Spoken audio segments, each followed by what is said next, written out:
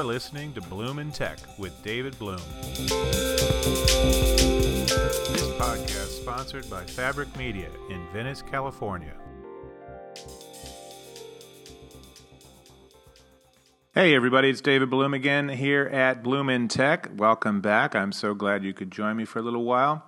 Last night the Streamy Awards were held, and among the winners was 73 Questions, a very smart, fast-moving show, that a series from Vogue and Condé Nast that talks with celebrities and fires 73 questions at them, and they answer them in one single moving shot. Unsurprisingly, perhaps, that particular conceit actually proved to be a winner last night in cinematography for Joe Sabia, who is the creator of that.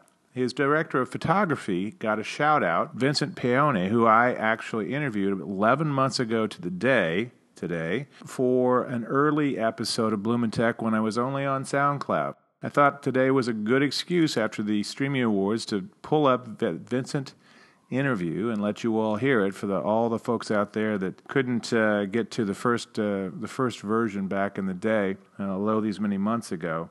He's an entertaining guy. He works as beyond his work with 73 Questions. Vincent is a commercial director through the folks at Big Block, the big advertising and many other things company. They have a stable of directors, and he's one of them doing commercials for the side of that operation that creates TV commercials for many big companies.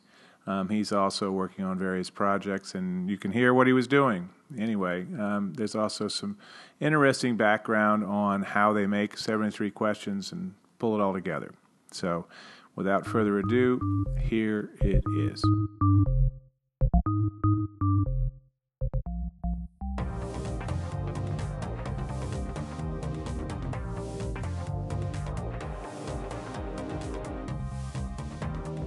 Hi everybody, I'm David Bloom. We are talking today with Vincent Paone, who is a multi-hyphenate working as a director, producer, writer, and videographer on a huge range of projects, from high-dollar commercials to online shorts to traditional TV and short films. Vincent attended film school at New York School of Visual Arts, where he created 50 videos with his sketch group before becoming founder and staff director of the Originals department at collegehumor.com. He spent 7 years at College Humor, where he made thousands of YouTube videos and helped the site become one of YouTube's largest. He won a Webby Award for The Sea is Blue, the short film he created for YouTube's annual Field Day. Vincent's TV work has drawn awards notice too, including 2 Emmy nominations for ABC's Boondoggle. Other prominent work has included directing Viceland's Most Expensivest. That sounds like my life sometimes, based on a web series he created, and the Netflix show The Green Beret's Guide to Surviving the Apocalypse, which he no doubt boned up on while living in New York, where he is based. He's a co-creator of IFC's Lee's Kill List. One of his most high-profile gigs, however, has been as director and producer of Vogue's super cool 73 Questions videos, where a star lets a camera into their home and agrees to answer dozens of rapid-fire questions as they move about. It's part interview, part home tour, part quick peek into a star's life, interests, and preferences. In honor of that series, we have not quite 73 questions of our own. So welcome, Vincent. Thank you so much.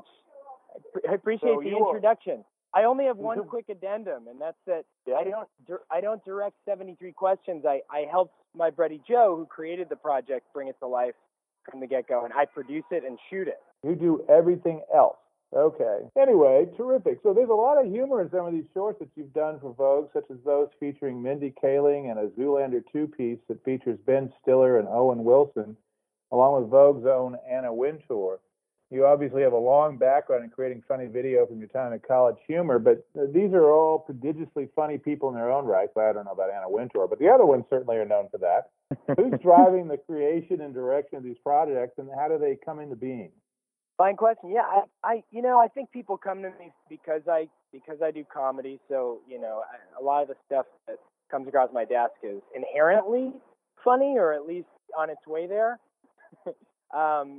Vogue is an interesting client because they're sort of now dipping their toes more than ever into comedy, and they're unquestionably the authorities of their own universe. And I think that with comedy they hand quite a bit of trust to me and I suppose anybody else who's working with them. So it's kind of a cool gig to get in front of people like you said, Ben Stiller and Owen Wilson, and just be given the keys to drive one of a project that's really important to them, and they trust your instincts implicitly, which has been a really cool partnership working with them for that reason. So does it kind of ping pong back and forth between, say, a Ben and Owen and you in terms of a concept you'd like to do? Or, I mean, Mindy obviously is a very funny woman, and that's a really brilliant piece you guys did with her. It sort of wounded my own ego watching her being put in that white dress, and it's like, well, how about that cool hip hop thing? No, we really that's a different shoot. It was very funny. Well, people like Mindy and Ben, they're such consummate professionals, and they come prepared. So they had a series of ideas and things that they checklist. Mindy's was a little bit looser. I think Stiller came with a specific script that he had been working on with some guys. John Daly was one of the writers. Funny enough, we used to work together on College Humor videos way back in the day. That was a really weirdly roundabout connection that we didn't realize until the day. But they come with ideas, and in some cases, I'm not going to lie, there are times where I'm there to facilitate the funny that already exists and strengthen it and support it, nourish it. But, then there are other times where, for example, on the Mindy script, we didn't necessarily have a script, and there was a lot more sort of ironing things out, feeling things out, and her being who she is, being so funny, that was an easy task. It was really just a matter of playing around with different stuff, seeing what worked the best. So I guess one of the things I should have put in there in your multi-hyphenate work in your various roles is facilitating the funny. Is that correct? Facilitating the funny. That's what we do here at Yeah, I like that. Yes. That's a good one. All right. Well, you've produced and shot and done lots of other work on plenty of other 73 Questions videos with stars such as Selena Gomez, Nicole Kidman, Daisy Ridley, Neil Patrick Harris. I mean, it's quite a list. They generally appear to have been filmed without a cut or a break over several long minutes of rapid-fire questions as you roam about their house. Now, what's that process like? How much setup time is required? I mean, how many takes is it usually required just to get one of these things in a can? It's funny, when the show first came to be, I actually joke sometimes that the first one we ever did was Sarah Jessica Parker, and I think she should get a producer credit on it because she actually helped us create the show. My friend Joe Sabia and I, Joe's a staff at Condé Nast. He runs digital Condé Nast Entertainment. He came up with this premise and said, I want to give Sarah Jessica Parker a personality test in a way we haven't seen her before. And then we were riffing back and forth, and I said, why don't we try walking through her house without ever cutting? And he's like, I love that. I'm going to be asking her rapid fire questions. So was born the creation of this sort of weird hybrid interview series. We showed up at her doorstep with 100 questions, and 73 is exactly how long it took to get around the ground floor of her brownstone. That was the name. That was the way we picked the number for the show, and it survived. Yeah, thus history was made. It's not always actually exactly 73 questions, because it appears like once in a while you guys deviate from whatever you had planned to talk about slightly. Well, yeah, you've got a keen eye if you did manage to catch it, but I think there were only one or two that we managed to not hit 73 questions, and believe me, the comments had us over the fire. Oh, really? It's like we wanted 3 more questions. What happened? That kind of thing, right? Yeah, I think the instance to really show our cards here was we did one with Matt Lauer, which was taped in between live segments at NBC, and he was literally running from our bit back on to live television. So we only had 6 minutes with Matt, which meant one take, which most of the videos run about 5 to 7 minutes. We shot in between segments, and there were all these cameos planned, from all the team there, Al Roker and everybody, Carson Daly, who was around the studio, and Martha Stewart was one of them. And I forget what happened. Somebody, missed a cue because it's live television, and somebody showed up early, and we jumped ahead to the question for them, and I think we were shy about 2 or 3 questions. And the comments just lit up like crazy. You can't call this 73 questions. That was 68 or whatever. But it was good. It was keeping people on their toes. Well, it is interesting to think about the kind of person who counts the questions while watching the conversation and gets hugely offended by that. But I suppose this is part of living in the internet world that we now live in. You know, the recent 73 question segment you guys did with Vogue editor Anna Wintour and Meryl Streep is really terrific. It's also very different from most of these projects. I guess Anna gets to decide that. For one thing, Anna's interviewing Meryl instead of you or another colleague behind the camera. For another, it's at Vogue in Anna's offices, and you include a couple of witty bits that refer to Streep's performance in The Devil Wears Prada, where her character is based on Wintour's own larger-than-life personality. It's also a 3-camera shoot with lots of cuts and a whole setup before the two of them settle into their conversations. I think that was the whole thing was an homage to The Devil Wears Prada, the whole intro, right, as she's coming into Anna's office. I mean, what was the creative process like on that project, and what do you remember most about it? Well, we decided early on that we had to address The Devil Wears Prada, even though, the reference is, a few years old at this point, but they haven't really had too much interaction, at least publicly. So we decided that if we were going to get these two sort of titans of their own universes together, we at least have to, speak to why it's such a crazy thing that they're sitting across from one another.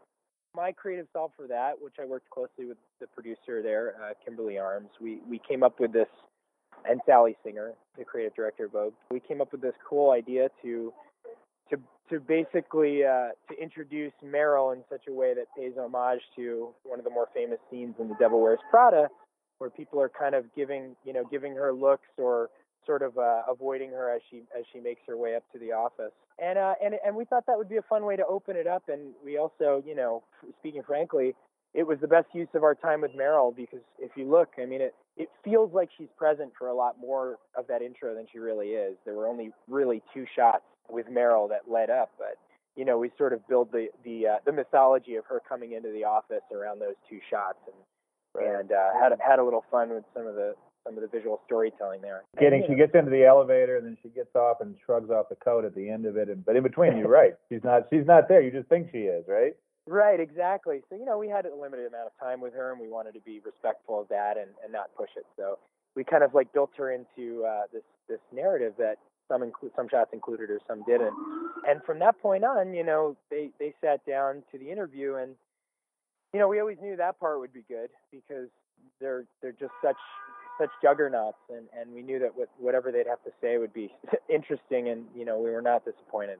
The topics ranged everywhere from being a mom in today's world to Harvey Weinstein to what they sat down to talk about, Katharine Graham, who was a close personal friend of Anna's and a character Meryl's playing in the new Spielberg film, The Post. I love the fact that Wintour talks about being intimidated by Katharine Graham, the publisher of the Washington Post, during the Watergate scandal, and that later she had become Wintour's mentor and as you say, close friend. And now Streep's playing Graham. It's a little confused to keep track of Streep playing the character that was the friend of the person she also played in a different movie. As you say, these are 2 juggernaut women, the real powerhouses in their respective fields, perhaps unparalleled in the history of each of their fields in terms of their influence. Were you at all intimidated shooting this particular project? What was it like being around them in this project? Definitely. I joke that I'm not usually a person who cares about what I wear to work, but I changed 15 times that morning before going in. What do you wear to that interview? But they made it easy because they're just so professional. We had we had some good planning and some good insight as to how the day was going to run, and I attribute that to the production team over there at Vogue. So that was super helpful, and like anything, this was different. This was, I'd look left and then look right, and pinch myself because I'm literally standing right between 2 of the most powerful, amazing women, brilliantly talented women in their own respective fields, telling them, "Give me another take," and it was quite an experience. It's not something I expect to have happen again anytime soon. Did any of that conversation, as you say, they covered a lot of ground? I mean, Meryl Streep talking about, I'm at the dinner table with my 3 daughters, and we're talking about the male gaze because you have to protect them. You want them to be happy and in the world, but they got to be careful. And the Robert Mueller special investigation about Russian meddling and what that says about the Watergate era. I mean, Did any of those conversations particularly resonate for you or spark your own thinking about recent events? Yeah, well, I found myself listening quite a bit and just sitting back, and hearing what they had to say, because I was just as interested as anyone who's listening or watching along at home, and then it became my time to direct again as soon as they stopped talking. We live in insane times, and both of these women have such influence, and, to see them frustrated by it all is, I think it really humanizes them and the situations that are part of our daily lives. So it's a good time, though. To speak to what Meryl said, I mean, it's an amazing, eye-opening, aware time in our history. All we can hope for is that we'll move forward and not stay the same or go backwards. Now, you've shot still and video for a wide range of outlets, including lots of fiction stuff, high-end advertising, traditional TV, episodic entertainment, tons of internet video, and more. What's the most fun you've had on any of these projects? Wow, that's a great question. The most fun. Well, you mean which job? Like shooting stills or directing, or what sticks out in your mind? Like the best project, the most fun project, the one that, boy, that was just a blast. We talked about Zoolander a little bit, but that job was specifically amazing because we got it. It was sort of a last minute call because things were coming together very sort of impromptu, as these things go sometimes. And we were backstage at a live event, in Paris, working with two legends, and the video was actually there was a correlation with the release of the video and the event, and the event that they were actually doing a prank for, a live event. And we had to go. I remember taking the drives and literally running across the Champs-Elysees to go back to our hotel and start editing the video, because literally every second that we waited, people were Instagramming and tweeting, and the information was traveling very quickly because the event was happening live at the Valentino runway show. So every minute that we waited on the edit, we were just losing views. So the video actually got turned around, I think maybe an hour and a half after the surprise on the runway happened. And that was it was really just like a self-contained insane shoot that ended up paying off instant gratification for something. I'm used to working fast. Sometimes I'm turning things around as quick as 5 days to a week, but that was literally, it was happening second by second, and that sort of thing. I don't get to have fun in that way too much. So that one stood out to me as one of the best. So what makes for a good project in general for what you like, and what platforms have you enjoyed most when you've worked? I mean, they all have their own requirements and their own limits and opportunities. What makes a good one, and which ones do you like most? I think freedom is the most important thing to me when it comes to creating content and making stuff that I'm proud of, and actually being able to touch the things that I like, which it seems like, the bigger you scale, it doesn't necessarily mean that it's going to be better. I think most directors would say that. For me, I think if I'm creating something for a platform that allows me the freedom to play and truly make something that I'm happy with, then that's unmatched. And it doesn't even really need to be a platform of note. Some of the best stuff and the stuff that I'm the most proud of, I think, comes out of people's willingness to be experimental and go there. Well, let's talk about some technical issues. What's your favorite camera to shoot with? I think it varies per job.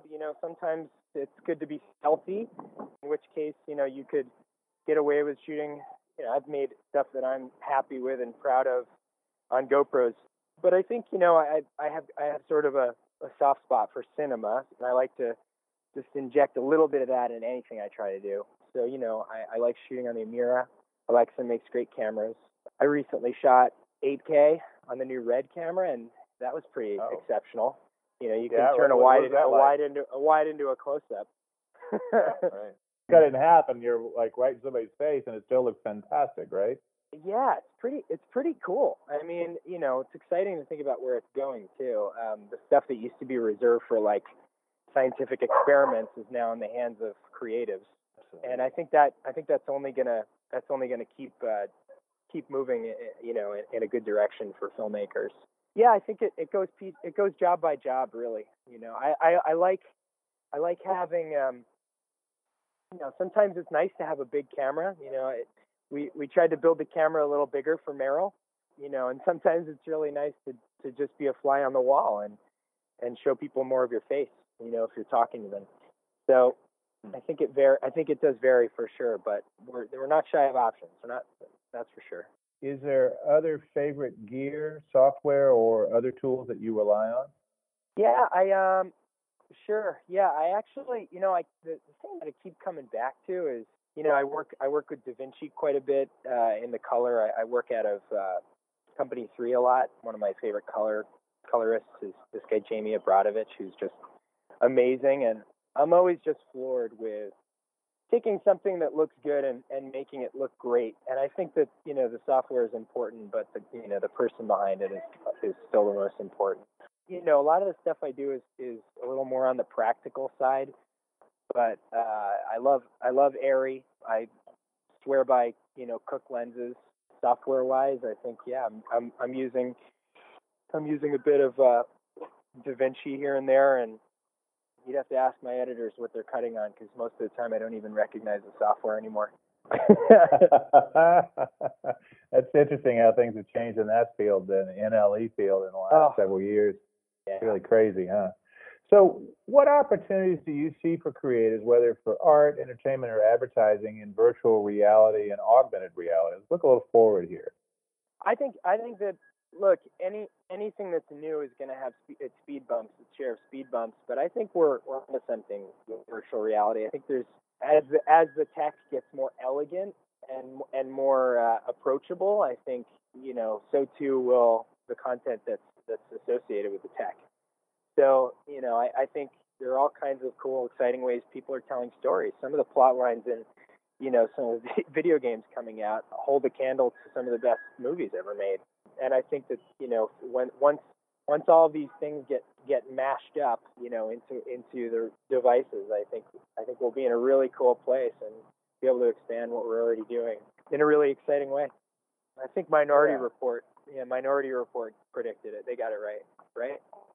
Yeah, they got a lot right. I mean, Spielberg spent a lot of time. He got together a bunch of futurists and spent a lot of time trying to envision what things might look like. So he had some help as they created that. But clearly, the think tank. Yeah. Yeah. That's all I want. I really just want a think tank. I'm not sure for what yet, David, but at some point, I just want to bring maybe Ray Kurzweil will invent me a computer think tank at some point. Well, if you think about it, what you really need is a think tank to think about what think tanks should be like in the future. Now we're talking. Right? The singularity. Yes. It's a little meta, but it's got some possibilities. So, looking in the future here, what do you think is the future of advertising as more viewers shift to the internet and outlets such as Netflix, where you've done some work? Is it heading to more storytelling and branded or native content? I mean, is it things like the humor that you facilitate? I mean, are those the kinds of things that need to be done to bust through all the noise out there? Well, I think humor is one backdoor in, to getting people to pay attention, for sure. But I think, across the board, we're seeing more and more the present of advertising is that people are becoming okay with the fact that the content has to be good first. It's what creators have been saying all along. It's like it has to be good if you care to sell anything to anyone. And I think that's opening a lot of doors, because people are actually responding to that and saying, yeah, I want to make good stuff, and that happens to be brought to you by, and that's exciting, because there's tons of opportunity there for people to make things that they've been passionate about, genuine passion, for ages, and have other people pay for it, which sounds like a good deal to me. And everybody wins. When it works, exactly. Everybody wins. Exactly. So, what to wrap this up? What projects are you working on now that you can talk about? Sure. Yeah, I got the IFC show that I'm co-writing and co-created with my partner Josh Rubin. That I'm really excited about, and I've been speaking with TBS about a project that I'm really excited about, which is not official yet. And I've got a movie in development that I'm hoping to make next year, that's sure to be a wild ride, and bridges a lot of the things I love, and it brings a lot of the comedy that I've always sought after, into one screen experience. Yeah, that's what hopefully next year and beyond will be for me. Great. Now, this has been David Bloom with Vincent Paone, the director, writer, producer, funny facilitator, et cetera. He's a multi hyphenate and think tank thinker. You can see more of his work at his website, vincepaone.com, and that is spelled P-E-O-N-E. And follow him on Twitter, Instagram, and Snapchat at his name, Vincent Paone. Vincent's management is Principado Young Entertainment, and his commercial representation in the United States is with Caroline Gomez at Big Block Media. Thanks for your time, Vincent, and stepping off the streets of New York to give us a little rundown on where the world of filmed entertainment, advertising, and the rest is all headed. David, I'm nothing without an introduction like that. Thank you.